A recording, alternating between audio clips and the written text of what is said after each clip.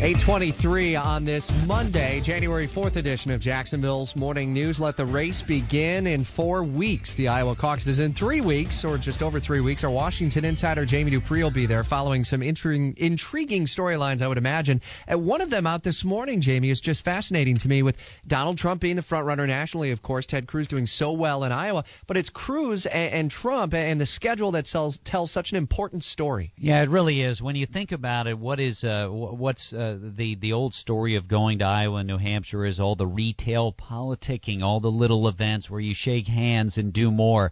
And Donald Trump, what's his deal? Huge rallies. I mean, he'll come in and he only does one event a day. This week is a perfect example. We've got 4 weeks to Iowa. You would think I think right now that you only want your candidate to be in Iowa or New Hampshire. Well, that's not what Donald Trump's doing. He's only going to be in Iowa one time this week. Ted Cruz, he's got 27 events set in Iowa this week on a bus tour, grinding his way across. So, in the old style or the new style? That's something we'll figure out in 4 weeks. Well, and one of the 10 tidbits that you outline in the race for the White House at WOKV.com in your blog is just recent memory with how people like Rudy Giuliani and even Howard Dean fared in early polling and what ultimately ended up happening in the race. Well, 4 years ago in the Republican race, for example, Newt Gingrich was the leader nationally. He did not win in either Iowa or New Hampshire. And in fact, one difference also is that there were a lot of negative ads on the air against Gingrich. We're not seeing those negative ads against Trump. So I don't know how to measure that, why that the money is staying away from going after Trump. He certainly provides people with a lot of things to go after, but so far they have not seen that. Trump has just in the last few hours rolled out his first ad that is going to run in both Iowa and New Hampshire.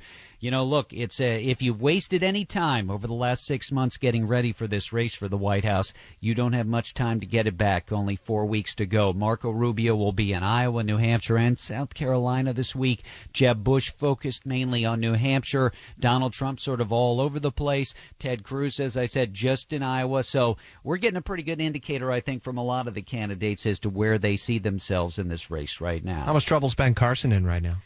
Well, look, he has not been on the trail for 2 weeks. He had a couple of aides go from his camp over the break. I think there's been a lot of troubles with him in the polls, and I think a lot of people here in D.C. would be very surprised to see Carson be a big factor in either Iowa or New Hampshire. I know you'll be updating us on the big push by the president on guns a little bit later today with some new administrative actions that he'll talk about. Yeah, the president's going to be meeting with both the Attorney General, the FBI Director, and others. Remember, the State of the Union address, Rich, is a week from tomorrow, so I would think we're going to see some of this stuff rolled out. The issue, how do you get more people to be licensed if they are selling firearms in the U.S., and therefore, how do you get more people to go through a background check? 10 tidbits on the race for the president under Jamie's blog, The Washington Insider.